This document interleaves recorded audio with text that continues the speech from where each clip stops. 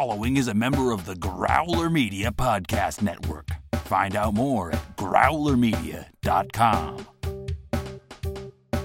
So what you're saying is the Clash makes the Flash.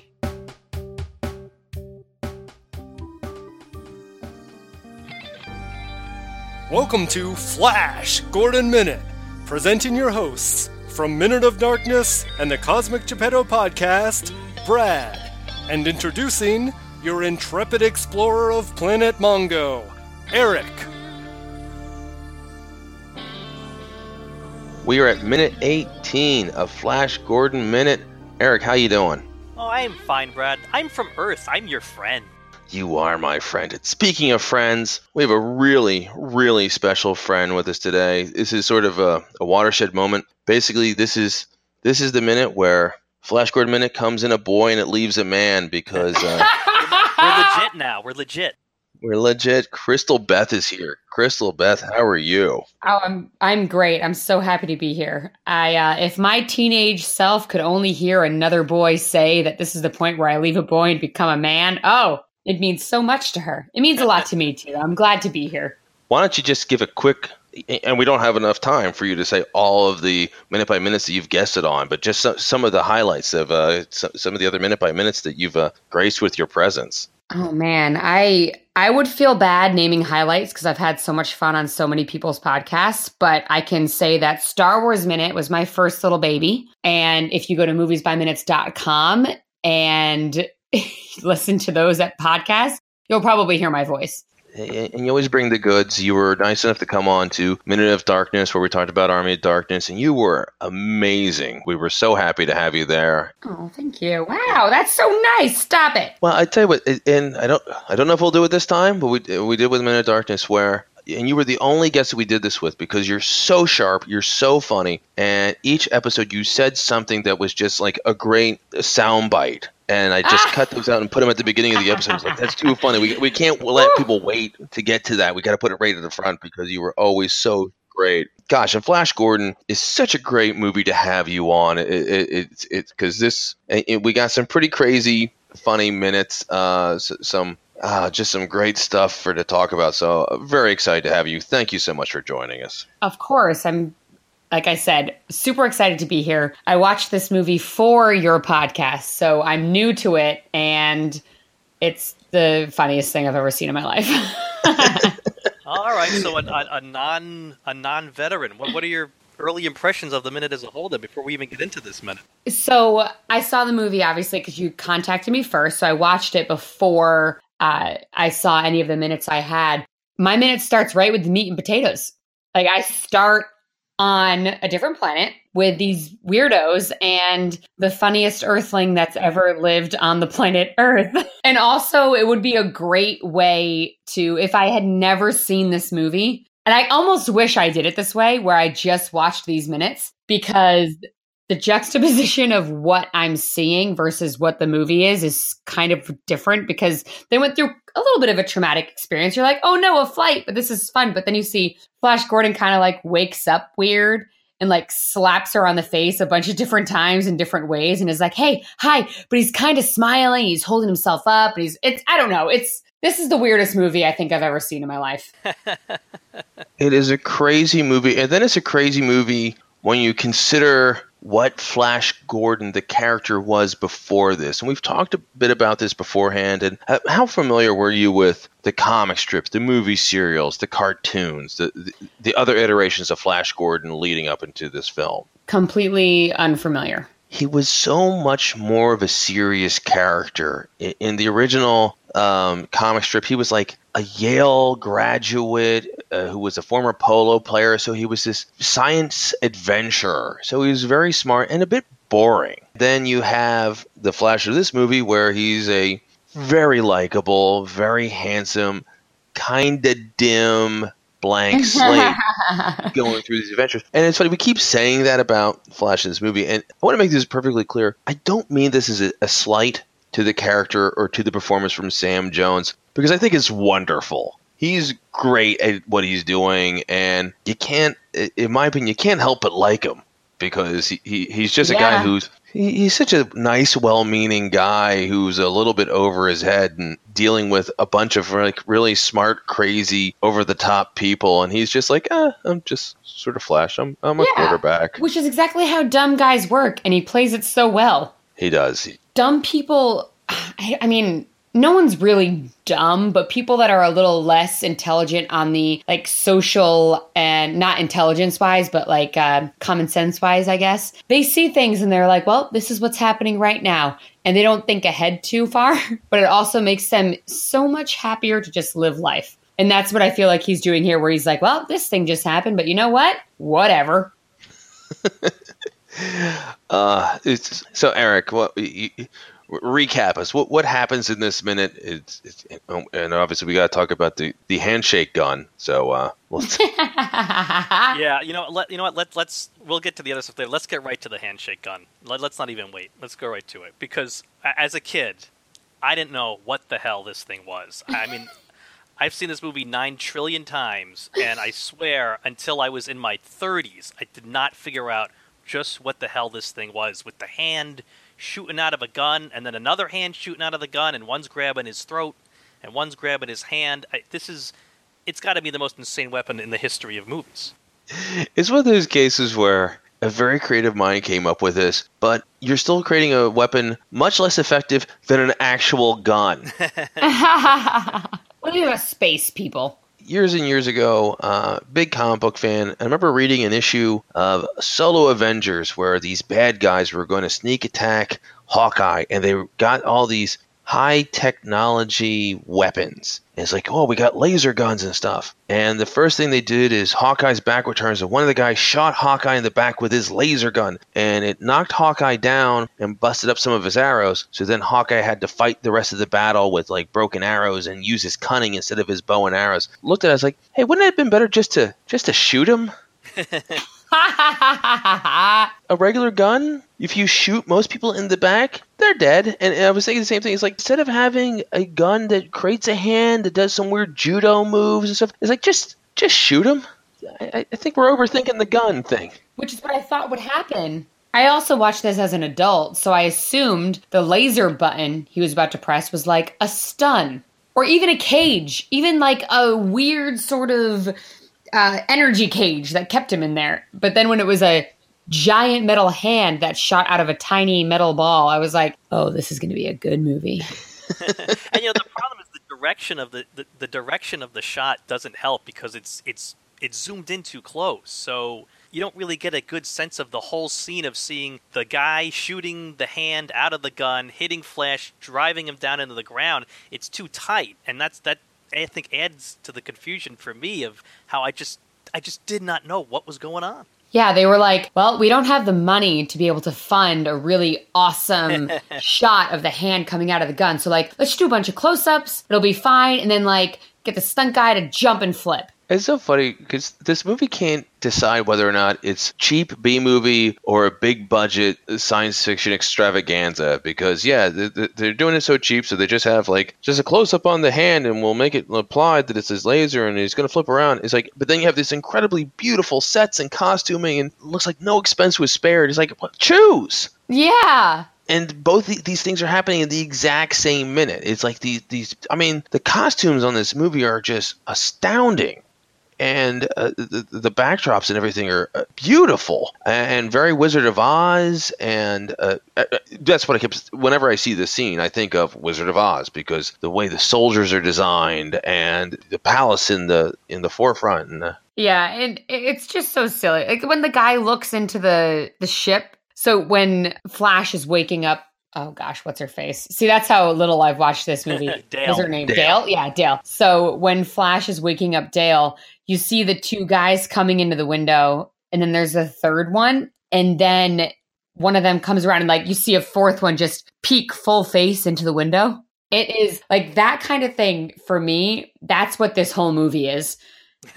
Which is I feel like they were so excited to make this movie that they just let everyone do whatever they wanted because they were working on the style of it, and then just let things like the acting and weird little funny facial things just get away, which is exactly what it should be. Like, I can't, honestly, if this movie was made and trying to be absolutely a perfect film. I wonder how it would have done if they took themselves too seriously. Yeah, the screenwriter, we talked about this early on in the show, Lorenzo Semple, who wrote the script, who for your information, wrote a bunch of the old original Batman, so that gives you a little clue there. He struggled with the script because Dino De Laurentiis, who produced it, he wanted to make the movie humorous. So they kept fiddling with the script, trying to decide, should it be funny, should it be realistic? And so that caused a lot of problems with the script, that they never really 100% settled on what it should be. Lorenzo Semple's point was he felt Flash Gordon was never intended to be funny. I mean, the original comic strip, it was not a humorous comic strip. It was an action-adventure for, young boys to get into. And so I think that clash resulted in the movie that we got, and it fits it perfectly, though. I think that the way the script ended up turning out because of that struggle, I think, has ended up being perfect for this movie. So what you're saying is the Clash makes the Flash. There's your intro right there.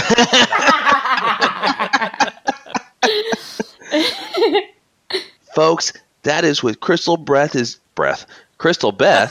She's got crystal breath. I have crystal breath. Is going to bring this week. She is the best because of the Clash causes Flash. Nobody else thinks that way, folks. You don't even realize, Crystal Beth, you've a couple of the comments you made, you've already set up a couple of the other points I was going to make. When you talked about how Flash just kind of, whatever happens, let's just, keep moving along. He was kidnapped, and Zarkov knocked them out, brought them up here. He gets out of the rocket ship first. If I'm Flash, hey, Zarkov, you get the hell out of the ship first and you go see what's going on there. Why is he getting out before Zarkov? Yeah, I would play dead so hard. I'd be like, nope, I am not. Nope, I'm passed out. You're not going to just kill a passed out person unless you are. I mean, and then that's your MO. But, when in doubt, play dead and let someone else get out. He's so brave. He could have just continued pretending that he's passed out while almost copping a feel. Continuing on the thread from last week when we were talking about Flash's questionable hand placements on Dale as they're passed out. He's waking her up and he's grabbing her face. Yeah, a bunch of weird ways too. That's not how you wake someone up. And I noticed Dale's shoes are off also. I'm not sure how that happened. It's comfortable. You take a nap, you sort of, without realizing, take your shoes. Everything about this movie's crazy. It just happens. And you sort of touched upon something that's going to, I think, be a little bit of a theme throughout this week, where they have forgiven Zarkov way too easily. Oh, yeah. Well, in a situation like that, I don't know how I would react, because when you are thrust into a new environment that is a new planet, any Earthling I was sent up with, I would trust more than the other people I was with. And the more of the people that I understood and identified with, the more I could connect with them, the happier I'd be. So I think I would immediately, even though I was like, yo, you literally just kidnapped me, I'd be like, but you're not an alien. You're talking sense, Crystal Beth. You're talking sense, Crystal Beth. It's I still think at some point Flash at some point just said, oh, by the way, Zarkov, and just punched him in the face. Yeah, I mean, I'm definitely not saying you're wrong. I just, obviously, if anyone's ever listened to me on anything, I have to find the rationale, because when I watch movies, people will notice all these crazy things. And I'm like, yeah, but it's just because this and this and this, because I rationalize everything immediately. So it's just a habit for me to be like, yeah, well, this is why it's happening. That's because you're an actor. I know. I'm like, their motivation must have been this. As an actor, I'm sure you've been in about 1,000 situations where everything's going wrong and you don't have the right props or you don't have the right light or whatever. And you have to just well, this makes sense because, and A, B, and C. You just come up with your reasons why as a character it makes sense and you just move on. Well, you just made me feel less crazy or less OCD about film watching. So thank you. It's because of my theatrical training that I went to college for. We got our first look at the inhabitants of Mongo. Crystal Beth mentioned the pig-faced soldiers sticking their face in the window. We get the skull-faced soldiers for the first time also.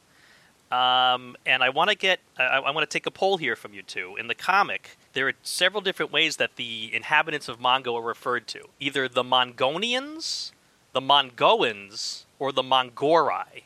And I want to know your guys' preference. Ooh, the Mongorai. See, I like Mongorai too. It's more fantastical. What was the first one?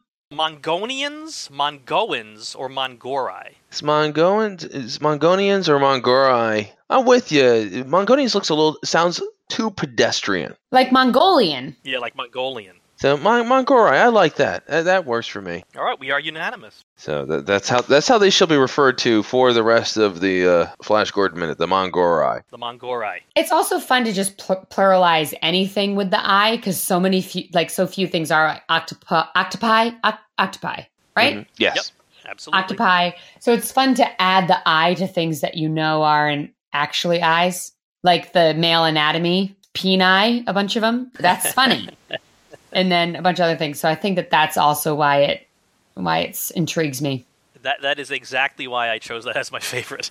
We got some music stuff to talk about in this minute too, Brad. Okay. We've got some more Howard Blake music, some non-Queen stuff here. There's a deep electronic bass line for a few notes that they play as we introduce the Mongo Soldiers, and it's not part of the soundtrack, but it is a riff on a Queen song that we're going to hear in a few minutes.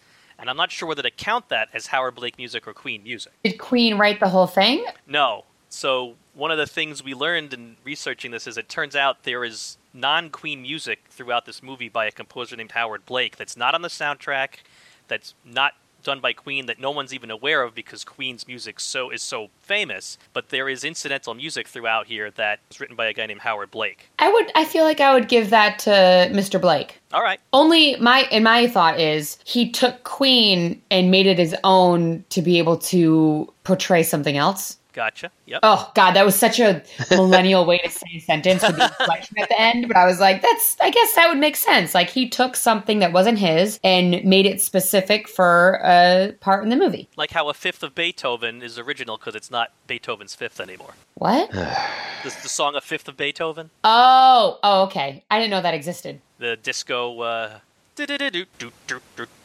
Brad, you know this one? Or am I on my own here? God, I was actually in a play that used that, and it's a very... it used to be used a lot at roller discos and stuff like that. Yeah, the disco song, yeah. Someone took Beethoven's Fifth and turned it into a disco song back in the disco age. Oh, I think I missed it. During our break, you'll have to YouTube it. I think it was by Walter Murphy was the performer, and it couldn't have been any more of a 70s thing. Oh, yeah, absolutely. Oh, okay. That sounds fun. Sort of like, what was his name? Taco in the 80s doing his version of Putting on the Ritz, which was the most 80s thing ever. This was the most 70s thing ever. It's like, okay, we're going to take something that's perfectly fine, doesn't need to be screwed with, and then we're just going to like slather a bunch of crap from our decade on it to make you hate it. So then we cut to the interior of the rocket. We get a little Howard Blake music that sounds almost exactly like the music in Star Wars when Obi-Wan is checking to see if Luke's okay when he first enters the movie and he's got his hood still on. So I'm wondering if that was stolen or not. And then we get more Howard Blake music when Flash is shot with the gauntlet gun. So he's throughout this minute. This is his minute to shine, and it's tough. It's and we've talked about it before. It's got to be really tough to be Howard Blake, where you're doing music and you're putting so much effort into it, and you think this is going to be big for you because it's this big budget movie, and then all anyone talks about is like Queen did the soundtrack for Flash Gordon. It's like I was there, and it's funny. This is the second movie I've done a minute by minute for where the same thing, not giving enough credit to the actual. Not giving enough credit to people who produce the music, because for Army of Darkness, for the entire movie, Ryan and I thought the soundtrack was by Danny Elfman. And it turns out Danny Elfman just did like the march of the Army of Darkness. So one particular, when the army is descending upon the town folk, descending upon the town folk, that was the Danny Elfman song. The rest of the music was done by somebody completely different. I was like, oh, we suck. Man, that feels like life, though, you know? I feel like that always happens to me. We're just not in that guy. It's not like I wrote the songs for a movie and then didn't get credit for it, but it's just like something happens. Like for a small example, like I'm at the bar and I take the bus bins back instead of asking the bussers to do it, and I unload them myself and bring them back. And as I'm leaving, they're like, "Hey, thanks for doing that," to the other bartender. And I'm like, and you can't say anything because then you're the weirdo that's like, no, but I did that thing. I did that small piece. Yeah. Kind of let it happen where you're like, I'll allow it because I know it in my heart that it was me. Like when George Costanza gets angry, Elaine gets credit for buying the big salad. One quick note about the original comic strip. Zarkov Flash and Dale thought Zarkov died when the ship crashes, and then it turns out they later reveal Ming's minions pulled him out of the wreckage. So they skipped that plot point for the movie. Oh. Okay. I don't think that hurts. I don't think that hurts moving that. Yeah, it doesn't make a difference. There's a lot going on in this movie anyway, and the pacing is obviously much different in a movie than in a comic strip where comic strips... Well, the Flash Gordon, I think, is still produced. It's getting about 70, 80 years of production. You can pace yourself. One thing that I wanted to call, and I just loved it so much, is that pretty close, almost at the end of this minute, talking about music cues, they realize they're in real deep stuff, and then they have the dun dun dun music. I was like, oh, I love it. That's so obvious. Yeah, that's that dramatic Howard Blake music right at the end there. Yep. It was a piece of music that almost sounded like a parody of that sort of music. Like that's something that would show up on an episode of Treehouse of Horror of The Simpsons. Crystal Beth, what else? What other notes did you have on this minute? I had one little tiny one. It's closer to the beginning, and it's not really that big of a note. But Zarkov looks like real relaxed and chill inside that craft spaceship. Like his legs kind of up on the ottoman, his legs stretched out under him. It looks like his hands are kind of tucked into the belt of his pants, just kind of laying down, chilling. Or like Flash is kind of freaking out. I think it's at minute or second 13, maybe. Oh yeah, second 12. You see it. That really awesome. Where he's just got his like hand up. He just looks so comfortable. The rest of them look uncomfortable in their seats. They're stuck in their straps. Funny, but clearly this is his spaceship. Yeah, he's taken naps in this spaceship before. Oh, he must have. Yeah, he knows the comfortable spots. Very true. That's a good one. That's a good point out. And also, I think just the character, and let's be honest, the actor, is the one most comfortable in his skin. So he's relaxed. Yeah. Eric, anything else for this minute? No. We got 2 more great minutes that we teed up for Crystal Beth this week. I'm so excited. We have so much more crazy stuff. And Crystal Beth, it's so fantastic having you with us.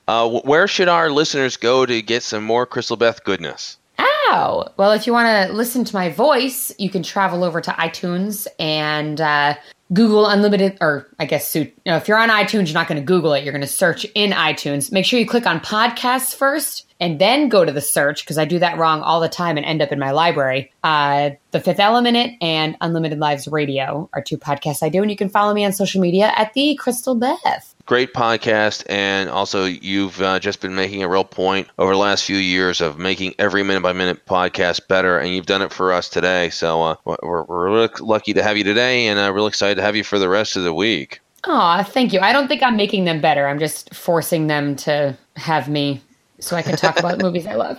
Eric, where can people find out more about Flash Gordon Minute? You can chat with us on Facebook, the Flash Gordon Minute Listeners Vortex. We are on Twitter at Flash Gordon Pod, or send us an email, flashgordonminute@gmail.com. Yeah, we love hearing from people, and please follow us on Twitter. Our friend Jarf Harden, he's been he's running the show on our social media because we can't do it. We're too busy doing the show. But it's been a lot of fun. And Eric, it's great to start another week. We have a great guest, but I do have a worry. And my son Chase, he's 8. Recently, he started talking about how he was pretty sure there's a monster under his bed. And I just explained to him there's no such things as monsters. Don't worry about it. And he's like, well, his name's Floyd. He has 5 green tentacles. He really wants to eat the cat, and just has a whole lot of backstory and understanding about it. And I'm not going to lie, he's sort of convincing me. So right now, I'm really worried that Chase is right, and there is a monster under his bed and possibly all of our beds. Well, when Count Floyd, the monster, tries to get him, don't worry about it, because Flash will save every one of us. Attention listeners! You can follow us on Twitter at FlashGordonPod and join the conversation on Facebook in the Flash Gordon Minute Listeners Vortex. Stay tuned for our next thrilling episode of Flash Gordon Minute.